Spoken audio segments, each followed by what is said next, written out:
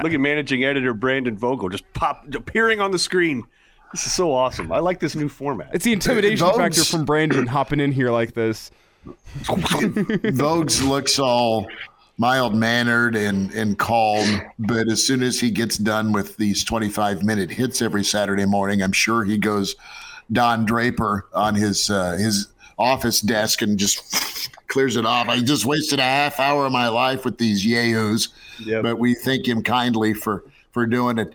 Vogues, good to see you this morning. At Brandon L. Vogel on Twitter is where you find Brandon, managing editor, HailVarsity.com and magazine. Get the subscription to the, of course, digital and magazine at it's HailVarsity.com/offer, where you can go to get a deal. But we're just talking about those difference makers on the field and in the locker room. And it started out with the personalities that the Nebraska fans still smile about because, well, they were our, air quote, our personalities. Incognito, Sue, who else am I missing? The Peter brothers specifically, those little bits of extra some of the more memorable teams had. And we're trying to figure out, what personalities, what leadership, because that's been a big focus here the last couple of weeks as Coach Rhule's spoken and he's taken questions, and Greg Sharp asked a really good question on the network this week. Do you know who your leaders are? And there's all sorts of different types of leadership. And Rhule's been really careful to talk too much about vocal leadership, right? He's like, let's just focus on the here and now. And I'm paraphrasing, but let's just worry about today before we move on. And I think Nebraska's found out a little bit about themselves and their personnel through this teamwork session, this winter conditioning. It's been eye-opening, I think, for the staff and also some of the team. Yeah, I would agree. And I think credit to Matt Rhule, most recently this week, but really throughout his time here so far, a little over 100 days. He's pretty clear on this when it comes to the leadership piece of it. And, he used the word availability paired with accountability this past week. And I thought, that kind of sums it up. Like, are you the person you say you are, to kind of paraphrase one of the things he said? And are you there? Are you on time? All of those things. And we can kind of leave the fiery locker room stuff to the side. Sometimes it's the right thing. Sometimes it's not the right thing.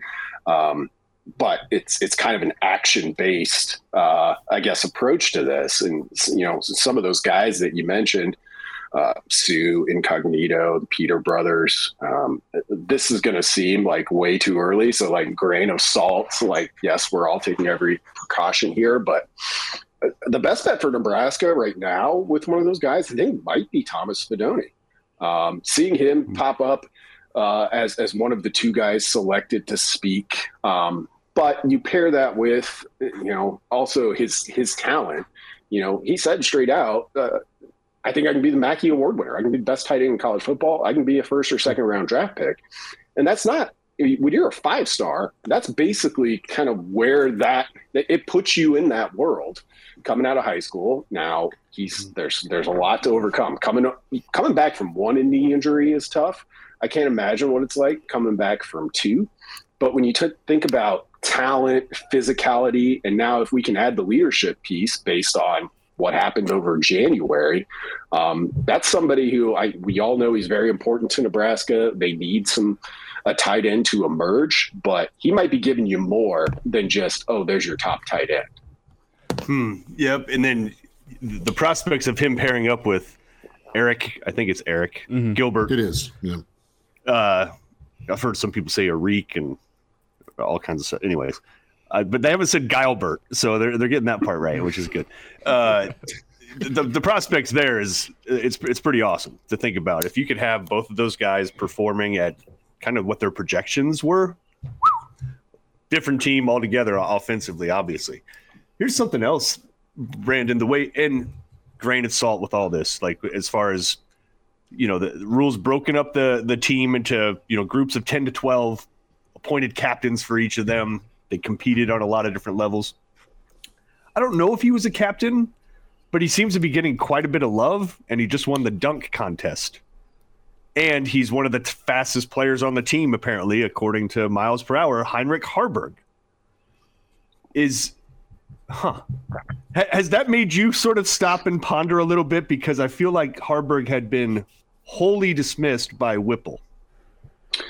Yeah, I would agree. And I mean, even during Joseph's interim stint, he wasn't shy about later in the season, as Casey Thompson was dealing with injury, the guys they brought on the road, of saying a couple of those guys weren't ready, and Haarberg being one of them. He was always an interesting prospect for Nebraska. And to be quite honest, just with a coaching change, I think particularly with quarterbacks, unless you're like the guy, I kind of look at everyone from second on the depth chart on down as like, well, you got to figure with the coaching change, any of these guys could potentially leave.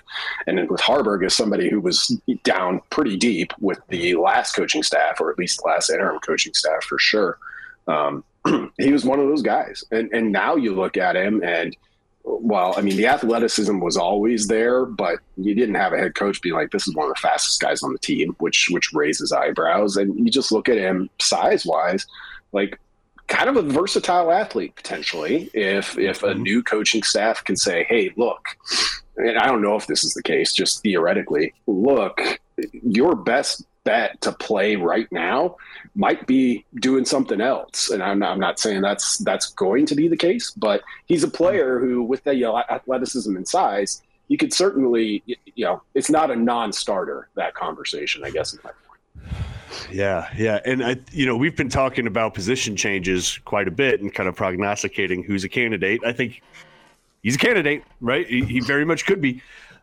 The other one I thought of that maybe we hadn't thought of before, as we listen a little bit more to what their ideal is and how they want to get speed on the field. If you go to defense, so I think we automatically assume Miles Farmer's back. He's going to start at safety. Then you kind of think about his speed or lack thereof. He's not the fastest dude, but he'll hit you. And I'm like, is that one of those? Is Nebraska entering one of these kind of early 90s type eras where it's like defensive backs become linebackers become defensive line? He seems like he could be another candidate. Like, he still belongs on the field, but if you want to get quicker in the back end, maybe slide him up to backer. And backer's not super stacked right now either. No, it's not. And I mean, I think if you potentially move him, up a level, or even leave him at safety. I was just sliding over here looking because I thought this was the case based on a previous look. I think the 3-3-5, whatever form it takes, and the coach has been clear, like they don't even know for sure yet. But if that's your base approach, looking at Syracuse's tackle numbers pretty quickly, like there are DBs in there among their top 2-3 leading tacklers. All 3 years that White is there. I don't recognize the names off the top of my head, but I'm going to assume those are safeties. So you might not even have to move him. You might not even have to change his title. But right. If he can be your kind of in the box force, like that's got to come from somewhere. You've only got 6 in the box in a 3-3-5 standard lineup. So somebody's going to be coming down, and it can be the nickel. It can be a safety. If you really feel good about that. And I think Farmer is somebody who's kind of tailor-made for that type of role. Brendan, whenever you zoom out and look at the 3-3-5 a little bit more here, how important do you think that nickel position is going to be? I've seen people in the NFL call it the most difficult position on defense in the NFL, with how you have to A, blitz the quarterback, B, get into your run fits and stop the run, especially whenever I look at the Big Ten. It's going to be huge. You're going to be taking on Big Ten offensive linemen and tight ends, but then also you got to go cover the slot wide receiver and be able to cover in space. It just feels like it's a position that's going to be very paramount to this defense to have somebody good there, and I think your options right now are probably Javen Wright and Isaac Gifford with your nickel spot. I'm not sure how you feel about that, but I just want to get your take on how important that position is going to be for this defense moving forward, with how much they're going to be forced to do. Yeah, it's always been a tough assignment, kind of no matter what your base alignment is. And maybe the 3-3-5 helps a little bit with that. I would agree with you when you look at kind of Wright and Gifford as the two names you immediately pencil in and come to mind. And I expect there'll be some other names that emerge as we go through spring practices a little bit. But I feel pretty good about both of those players. I think they've got some promise. I think the nice thing about the 3-3-5 in theory, Chief Borders, listed as a linebacker at the moment, called it maneuverable. And I think that works, adaptable. So if you do have, nominally a nickel who maybe is a little bit stronger in coverage right now, or maybe is stronger against the run, I think you have the flexibility to kind of put those guys in the spot where they're able to have the most success. That said, like the difference maker, to go back to kind of like Sue Incognito, that kind of discussion, like if you've got a nickel who can do a little bit of everything, and we saw some of this with Jojo Doman, I think more recently, boy, is it a valuable weapon to have. I think that's the big thing. Like the upside for a nickelback who can do that is really, really high. If you don't have, one of those players who's a little bit of a unicorn, to be quite frank, like I think you can still make it work and put them in position to have success, but we'll see. When we look at that position now, it's not like there's anybody you say, well, there's your unicorn. You're hoping to find one. Brandon Vogel's with us here, weekend edition, Hail Varsity, presented by Currency, as we dive into some spring football thoughts. And I like the topic of those unicorns. And there is so many guys that are listed in Nebraska's secondary. I don't know who stays. I don't know who goes. But I like Mark's point of that early 90s comparison, because it was transformative with an Ed Stewart that went to from safety to linebacker. Ed, you're not as fast as you need to be at safety, but you can tackle really well. How about linebacker, son? And Coach McBride tells a story how he hated it, and then, oh, damn, I'm an All-American at this spot. But being able to be unique defensively and get away with being able to stand up to the run is what's going to be key here, because you can be athletic and a difference maker with moving, you go inside out, where your safeties turn into outside backers. Your outside backers is your middle backer. Your defensive ends or outside linebackers are just that, but they have more speed to it. And then your interior tackles are quick enough to be athletic and make plays, but yet still have that big dude or two clog up the middle. I mean, it sounds eerily familiar with this defense, or what the 3-3-5 can morph into, as to what Nebraska shifted to in the 4-3. I'm interested too with this spring, Vogues. Who are some guys you're thinking it's really now or never for them to pop? New staff, new scheme. Is there one guy on offense, one guy on defense you're circling this spring that, all right, let's find this guy that's got all this promise, all this athleticism, has had some hype, and they've really given a lot of their life to the program. Let's find a landing spot for them on the team where they can contribute. Yeah. I think defensively, I look at some of the recent transfers, so not guys who transferred in under this new staff. So I guess maybe it doesn't check the box of like, hey, they put in a ton of time. But I think of somebody like Omar Brown. He's a player I really, really liked when he came in. And, we saw a little bit of him. We saw him carrying Teddy Prohaska, which couldn't have been a ton of fun in some of the videos that have come out this week. But he's a player who, like, if you have success at the FCS level, and I think this is getting borne out as we get into the transfer era a little bit more, like that's a pretty big sign for me of, hey, here's a guy who can do some things. Doesn't matter to me, at least, that it happened at a lower level. So I'd go with him there, maybe on defense off the top of my head. And then offensively, Gabe Ervin Jr. comes to mind. Yeah, a guy who had a really strong freshman season, of course, and then was right there in the mix. Got injured this past season. Got injured his freshman season, I should say.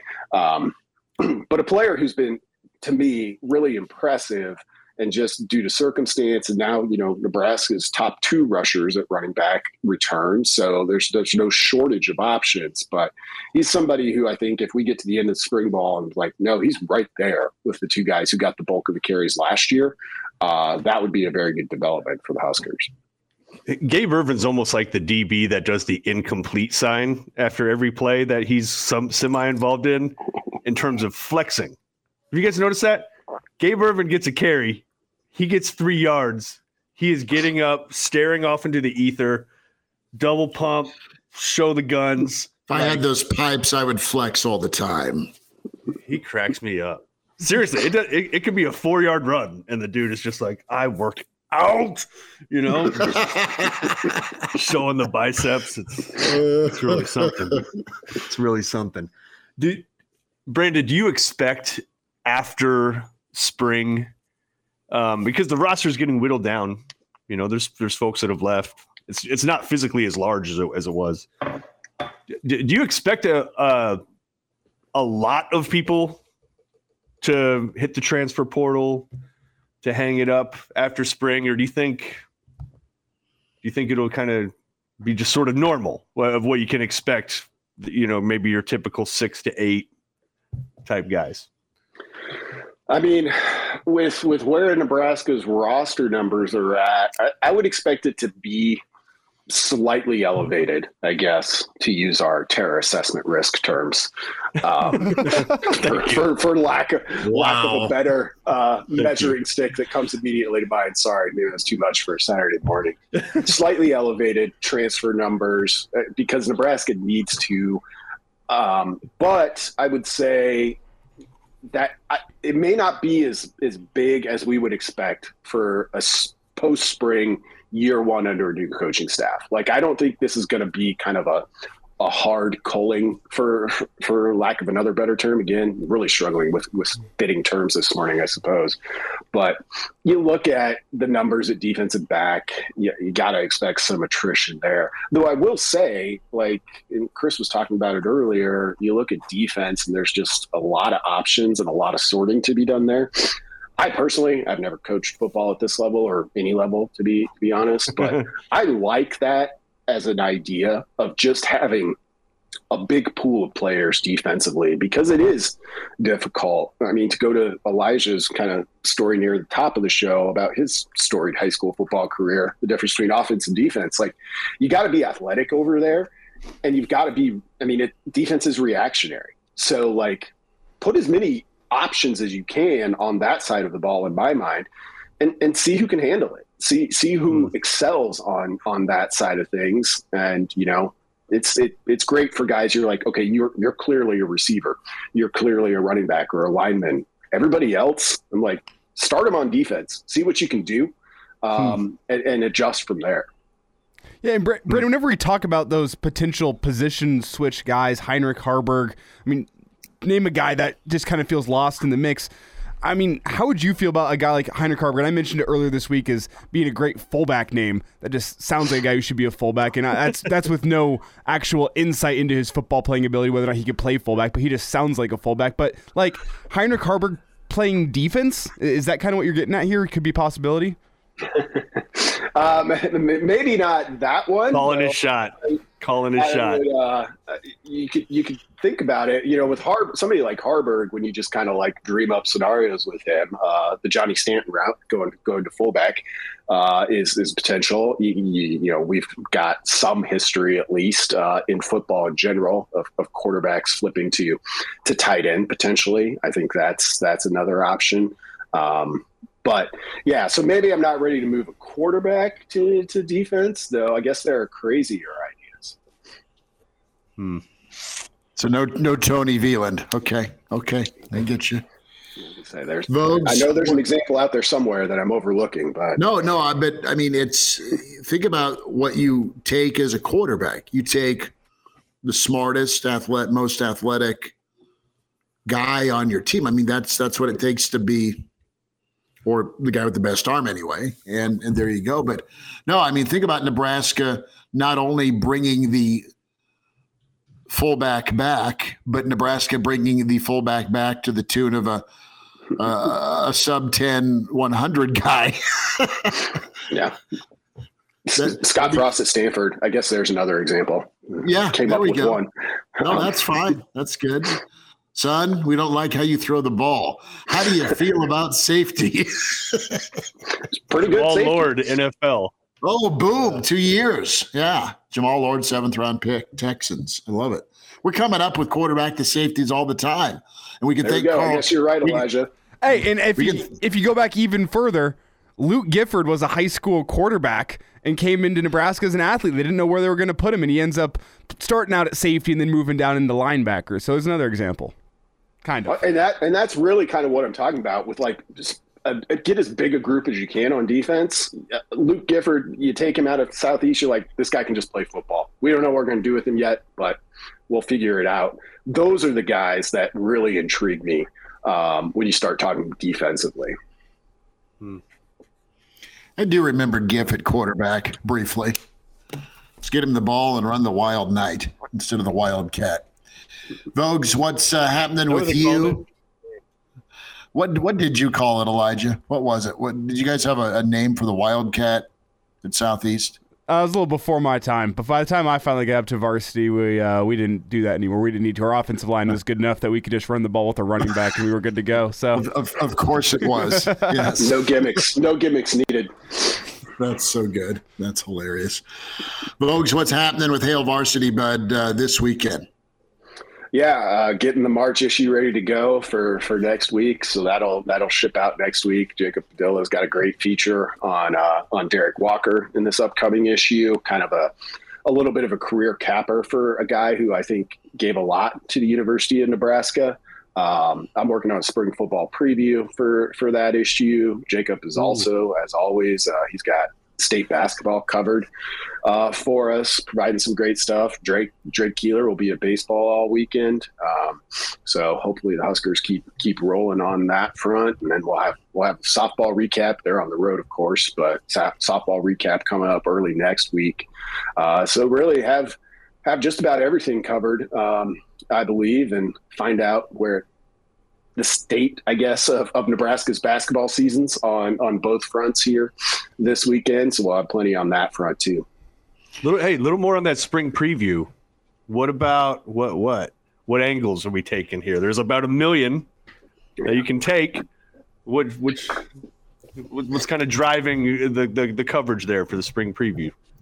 Yeah, so just looking at kind of some key questions on both sides of the ball. Got to kind of open that with talking about team competition week. That basically all the winter workouts I found really interesting, and it's kind of a way into this preview. And then, like you said, it was almost harder to trim the list to 3 key questions on each side as it was. But so digging into some of these guys that we've talked about, whether they're returning starters, guys we haven't heard a ton of from before. So just trying to set the stage as Nebraska will get things underway officially here in a little more than a week. Awesome. Vogues, appreciate you, bud. Thanks for the time today. Thanks, guys. Have a good one. Thanks, Brandon.